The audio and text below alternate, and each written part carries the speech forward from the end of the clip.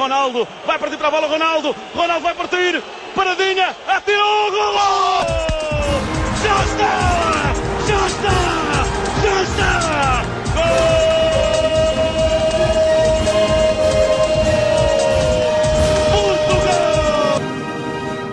Hello and welcome to Portugal podcast number 107, and today we have a very special pod entirely dedicated to the Seleção and Euro 2016. We'll be hearing from several of Portugal's squad members throughout the show, but first of all let me introduce two people who are perfectly qualified to talk about all things Seleção. First of all, Portugal's Seleção correspondent Nathan Motz will be joining me traipsing around France covering Portugal this summer. Nathan, how are you and how excited are you about the upcoming tournament? I'm doing great, Tom. Always happy to be here, and I think this is going to be a really special tournament for Portugal, for Ronaldo, for so many key players, so I'm really excited about it. Yep, you're not the only one. Okay, also on board we have Simon de Souza, another Portugal expert on the national team, and also FC Porto, of course. Hey Simon, it's been a forgettable season for your beloved Porto. Will Portugal be bringing you some joy from France? I certainly hope so, because I'm ready to forget the last 3 seasons now of Porto, so hopefully we get some good Seleção matches this summer. Yeah, okay. Well, to kick off with, I'd like to talk a little bit about the message of extreme confidence manager Fernando Santos has conveyed ever since he was appointed the Portugal coach back in September 2014. We can really see the confidence exuding through himself in all his press conferences and also his players, as exemplified by José Fonte when I spoke to him after the France friendly a while ago. We have the best player in the world. We have top players that play in the best clubs in the world, in the best league. We are a force, and we want to win every game, and we play every game to win.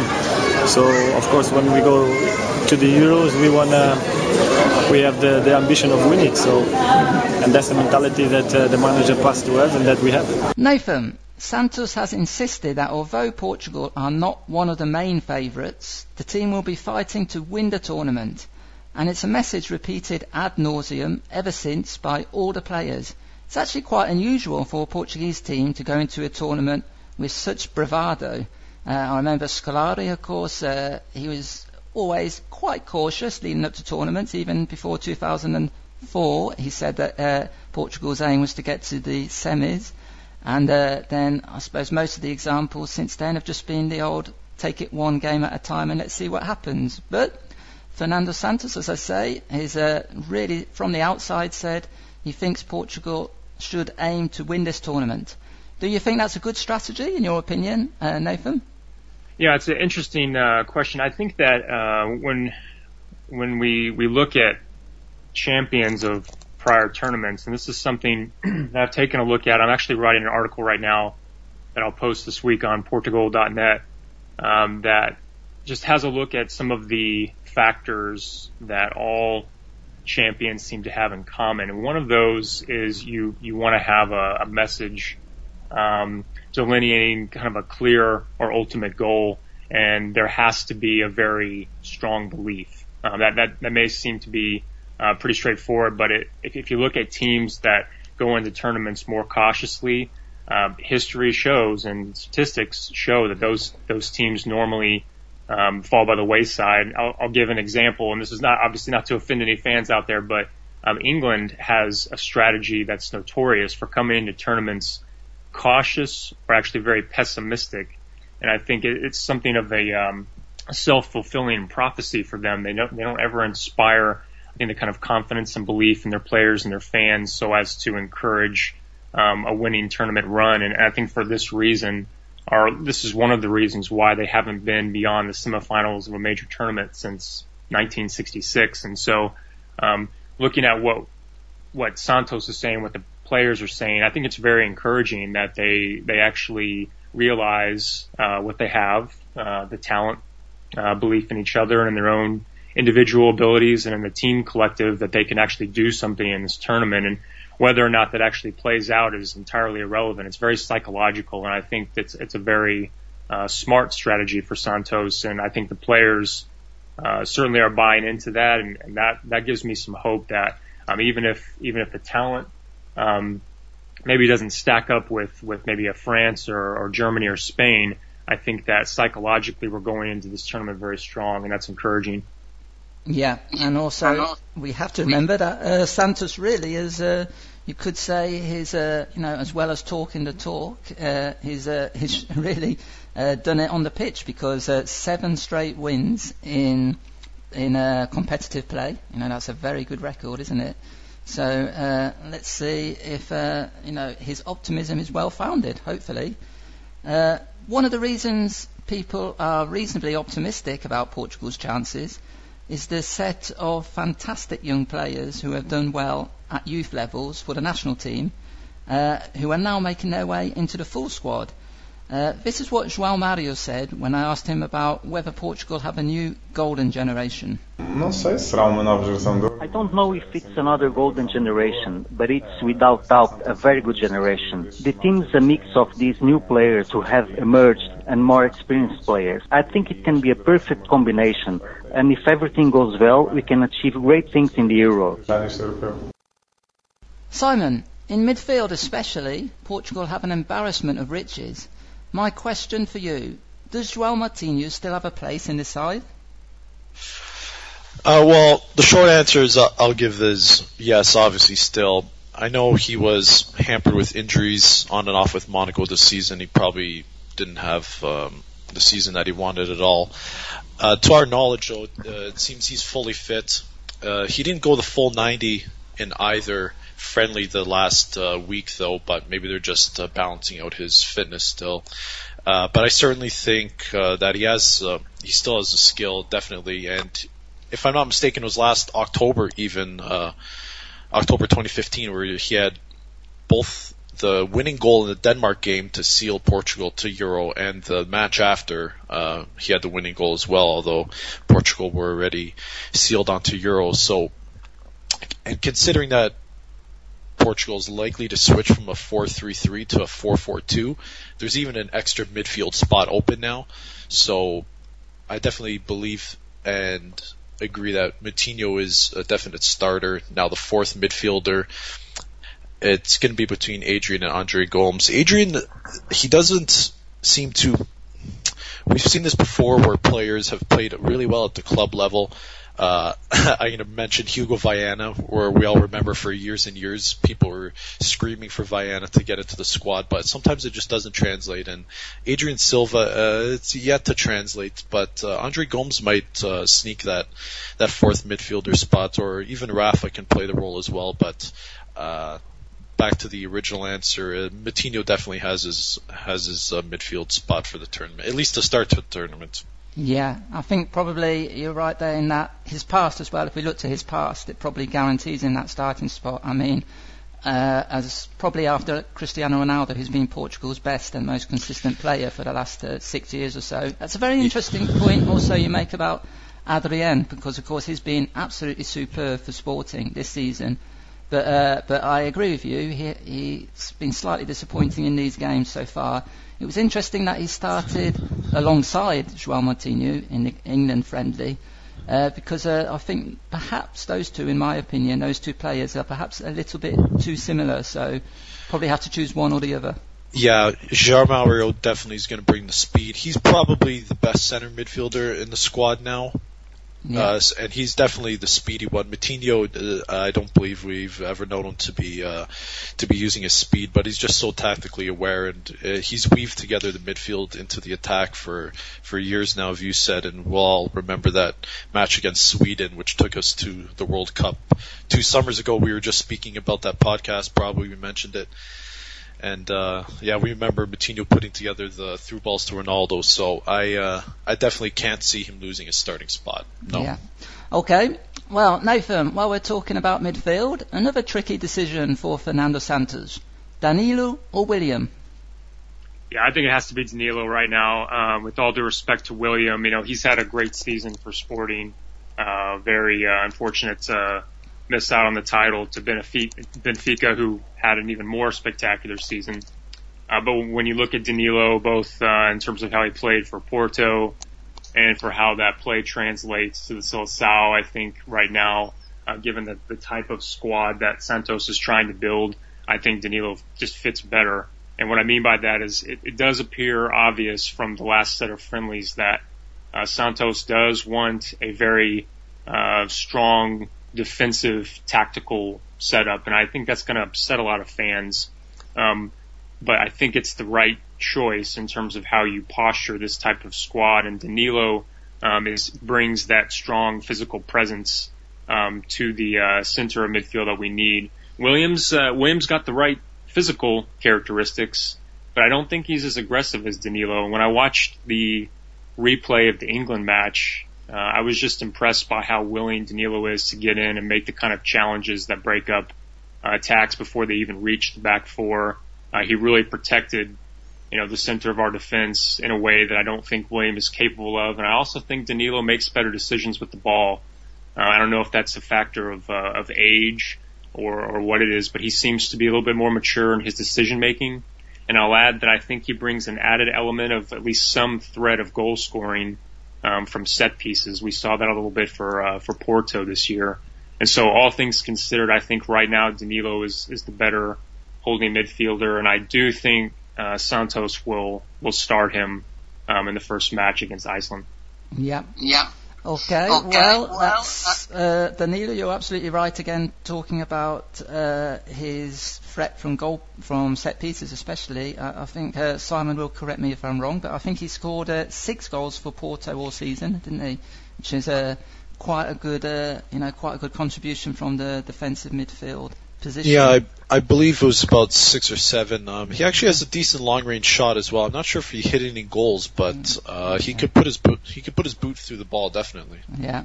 Okay. Well, while things are looking very bright for the present and the future in midfield, the same depth of quality and youth, especially, is nowhere to be seen in the central defensive area.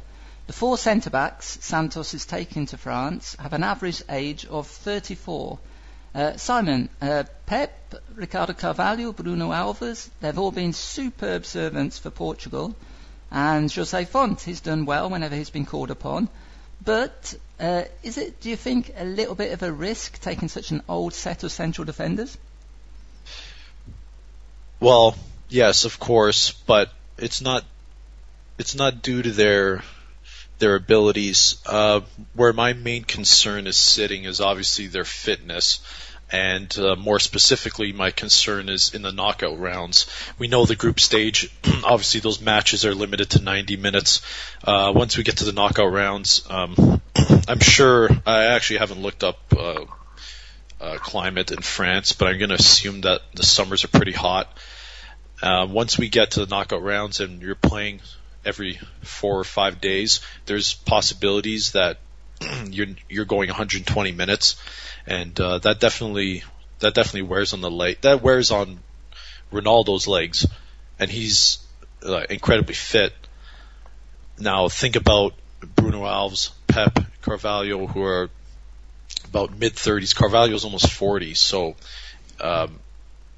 their fitness is my concern. It's definitely not their talent. They've put in class performances recently, so that's where my concern is coming in. Now, I wanted to just touch a little bit upon what Danilo said and how he brings a little bit more to the game than William. Danilo actually finished off maybe the month and a half, 2 months of rotating on Porto between the defensive midfielder and a center back. Now, Fernando Santos last week at the press conference said that he's brought Danilo into the squad to play midfield, but I think when push comes to shove, if our legs at the back are lagging and we're into extra time, then you almost don't want to burn a substitute just to swap central defender for central defender. I think that Danilo would be a good option to drop into the back line.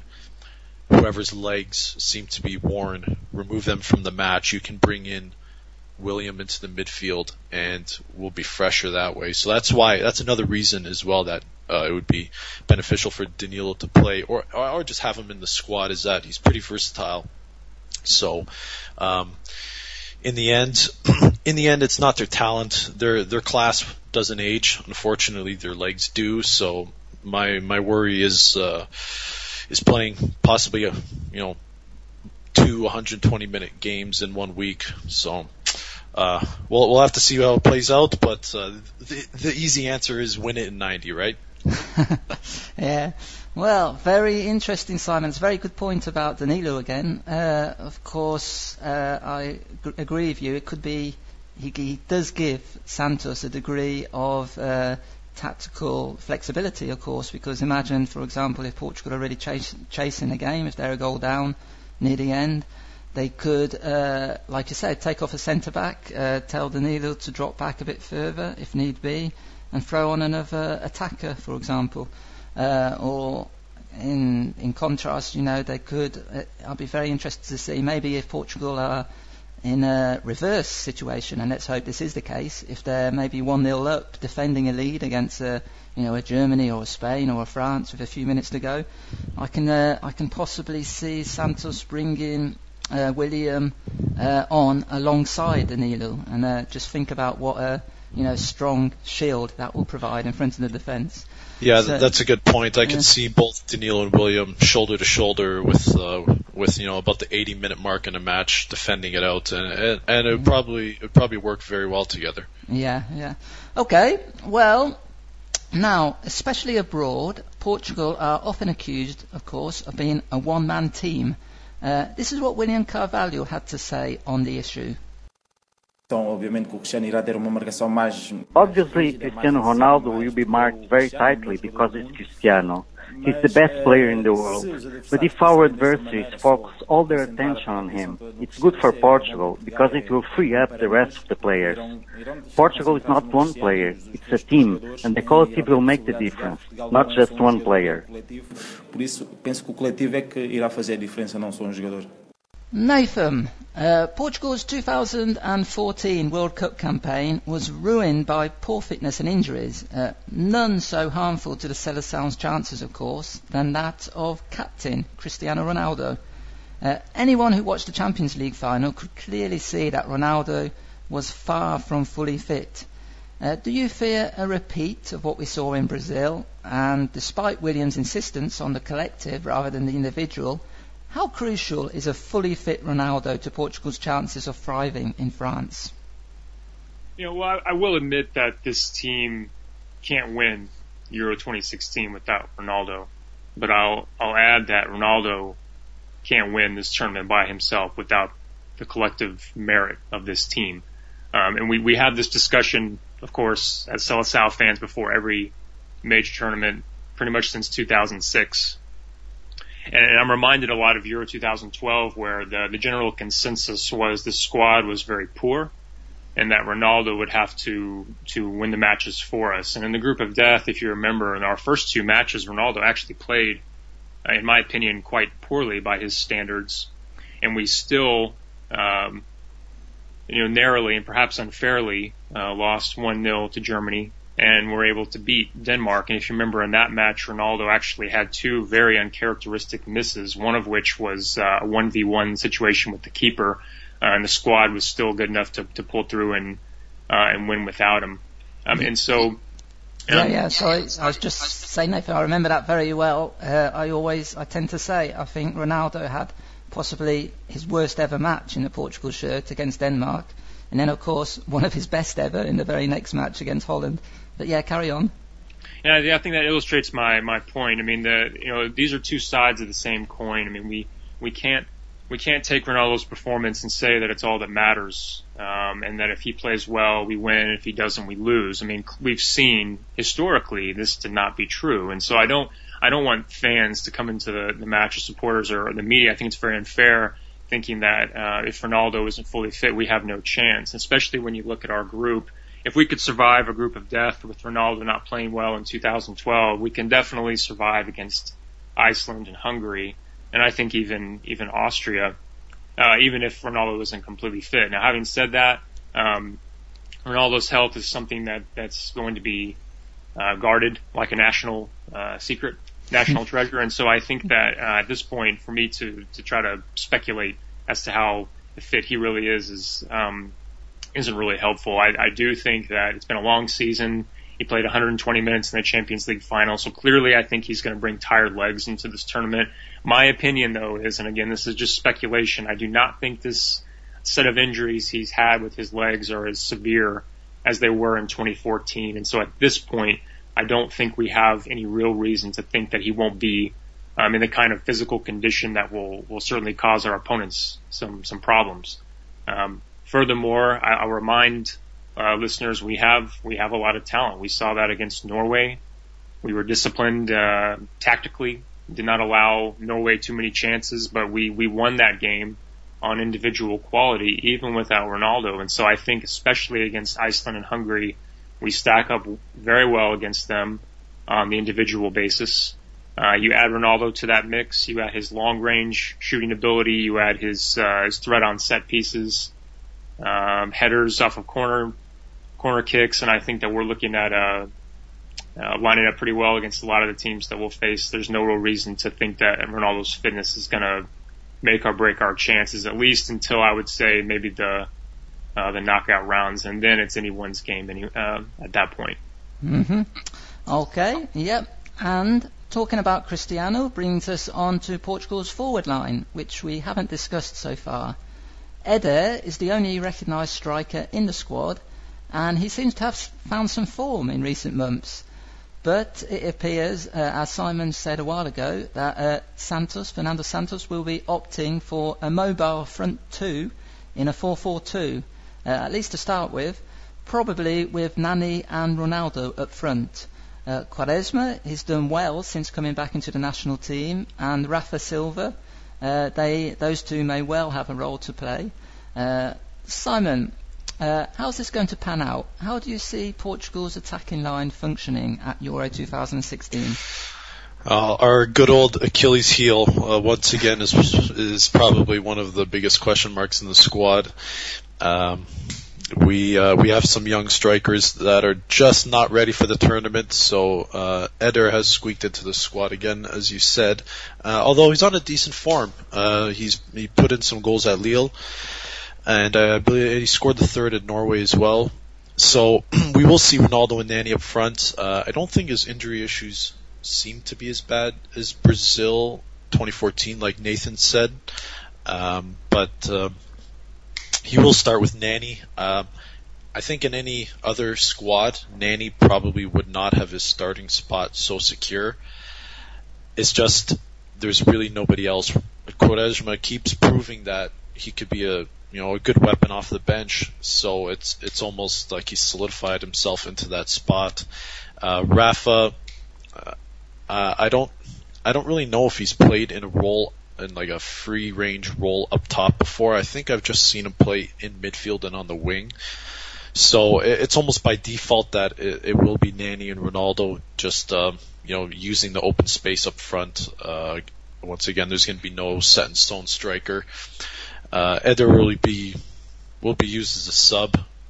I'm still cautiously optimistic about him, I'll say, but it's likely to be the Achilles heel of the squad again, especially if Ronaldo's not able to play at full speed. He's gonna be easier to mark. So hopefully the goals we can find from somewhere else, and the new formation though I think will suit the squad well, because Ronaldo used to play really isolated when he would be playing in the 9 role in a 4-4-3 formation. They would just get 2 or 3 defenders around him, and then if you're looping in crosses from the wing, it's futile. It's not really going to work.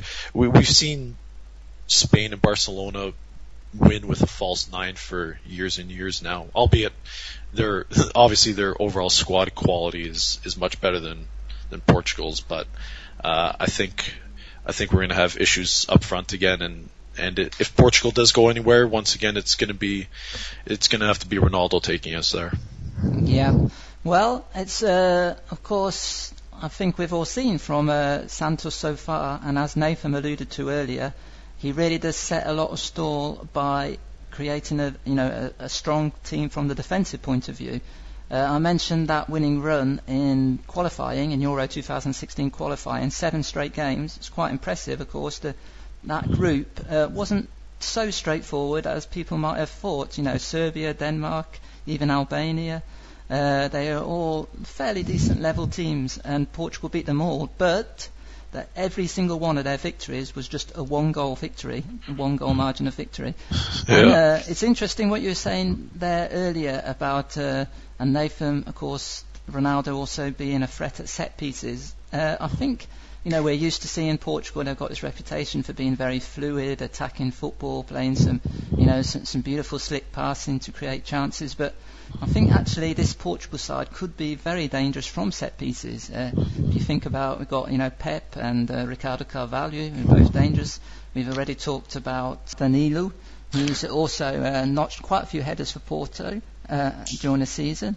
You know, I think that could be a bit of a ploy for Portugal. Yeah, I had tweeted the other day. I know opinions are not very high on Bruno Alves right now for obvious reasons, but putting that aside, I think in an emergency situation, I'm speaking about within the last 5 minutes or so, he actually is a great scoring touch, and he's excellent in the air.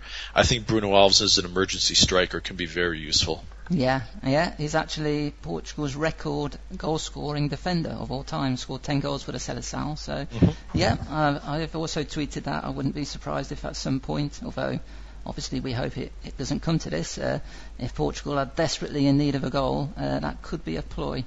Yep. Okay, Nathan. Now let's have a little look at the opposition. Group F has pitted Portugal against teams you certainly wouldn't describe as weak, but I think it's fair to say none of them are genuine contenders to win the whole thing. What sort of problems do you think Iceland, Austria and Hungary may be posing Portugal?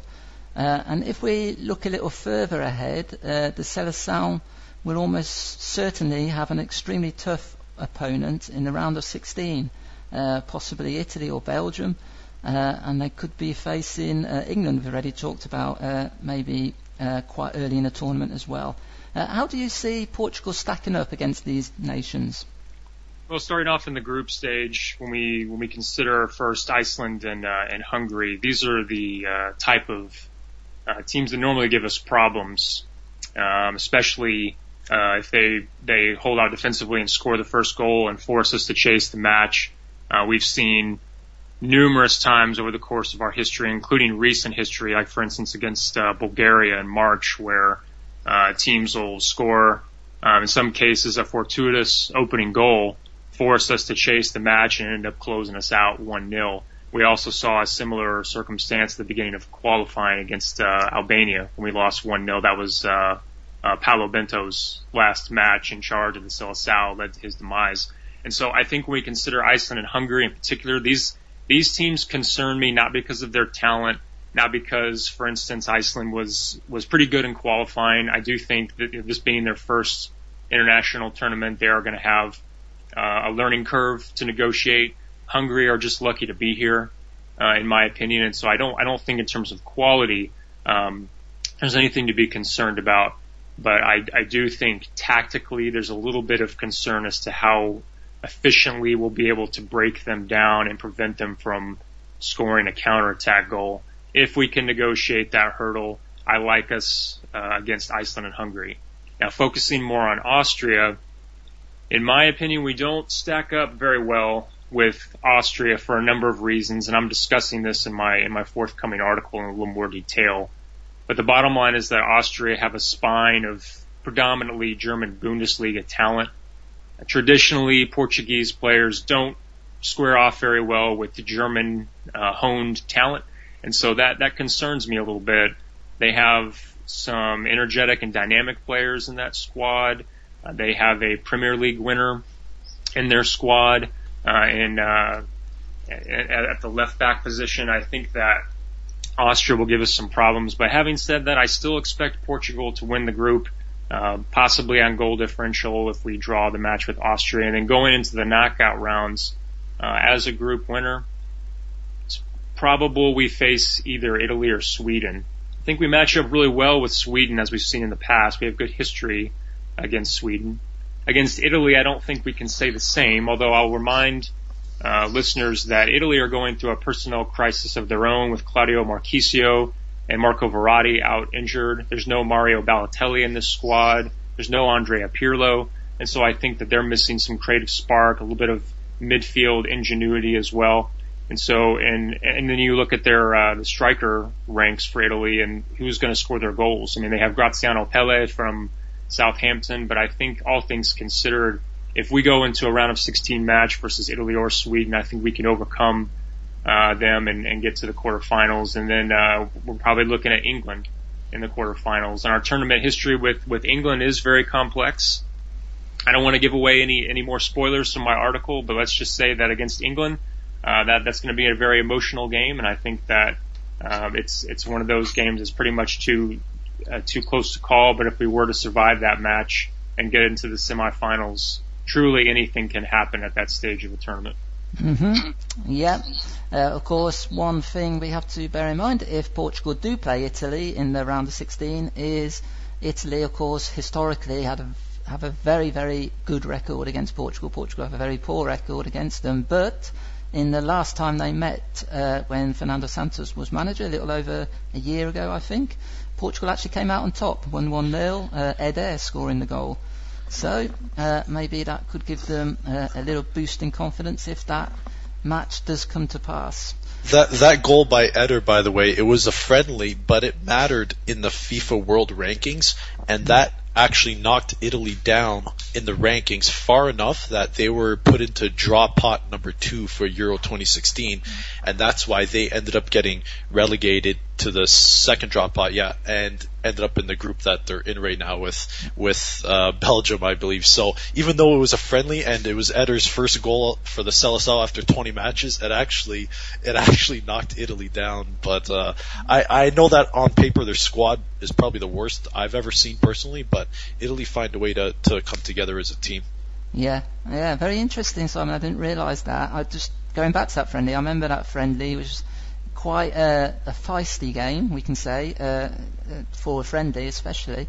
And that's I think whatever you say about Fernando Santos, his results have really, you could say, really speak for themselves. Of course, we beat Italy, we also beat Argentina, and both of those victories were after 4 decades of not tasting victory against those two nations. So. Yeah, with late goals as well. Santos seems to have a much mentally stronger team, and he just seems to scrape out these wins even at the death. Oh, so many, wasn't there? In qualifying, what it must have been, was it 2 or 3 literally 90th minute or stoppage time goals?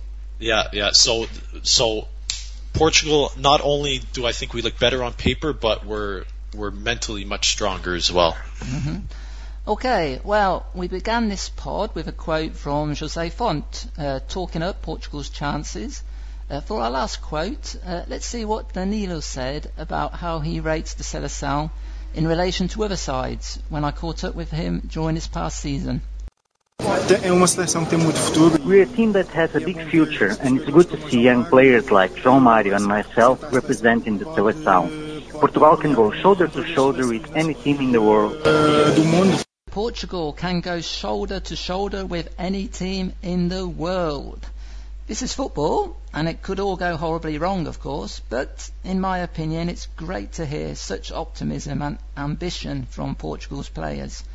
So, fellas, it's that time of the podcast when we all get the chance to make perfect fools out of ourselves. I want your predictions of where you think Portugal will finish at the 2016 European Championship. No ifs and buts. In one sentence, how will Portugal do and why? Simon. Let me think here. We have done pretty well in some Euros recently. I think we're looking a lot better than 2014 in Brazil, so I can stretch us in the semifinals. Unfortunately, I'm worried about our legs at the back and possibly Ronaldo's fitness. So I think the fitness might end up doing us in a little bit, but I think semifinals would be a great run. Okay, and Nathan? certainly hard to fit this in one sentence. I would say, but if I had to try, I'd say Portugal win Group F. We win our round of 16 match, beat England in the quarterfinals, and fade at the semifinal stage of this tournament. Well, that's very complete. Well, I don't want to be repetitive, but I had already had a little think about this myself, and that's exactly where I had Portugal ending up, in the semi-finals. I think, of course, this is such an exciting time really to be a Portugal fan. We've got some great young talent, but I think we may have to wait a couple of years before it really truly flourishes. Okay, so I'm going semi-finals as well. Let's see if that happens. I think that would be a reasonable run. Well, unfortunately, time has beaten us. I hope this podcast has further whetted your appetite for what has the makings of a thrilling tournament for Portuguese fans.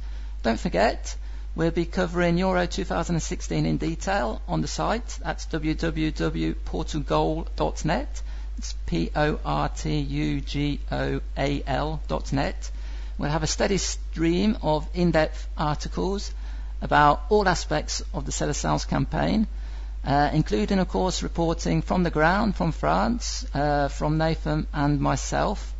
We've had a terrific response to all the articles posted so far on Euro 2016. I noticed, Nathan, yesterday in one of your replies to a comment, you said that you read every single comment, and I do that myself. And so please keep them coming, and send in your opinions and questions for us to answer, or the Portugal community at large to answer. Nathan, look forward to seeing you soon, and thank you for your time. Hey, thanks, Tom. It's going to be a beautiful summer. I can't wait. I second that. Simon, thank you again for your superb insight, as usual. Oh, you're very welcome. Thank you for having me on, and looking forward to the tournament. Yeah, and thank you, listeners, for tuning in. We'll be back soon, and the only way I can finish this particular podcast is to say Força Portugal!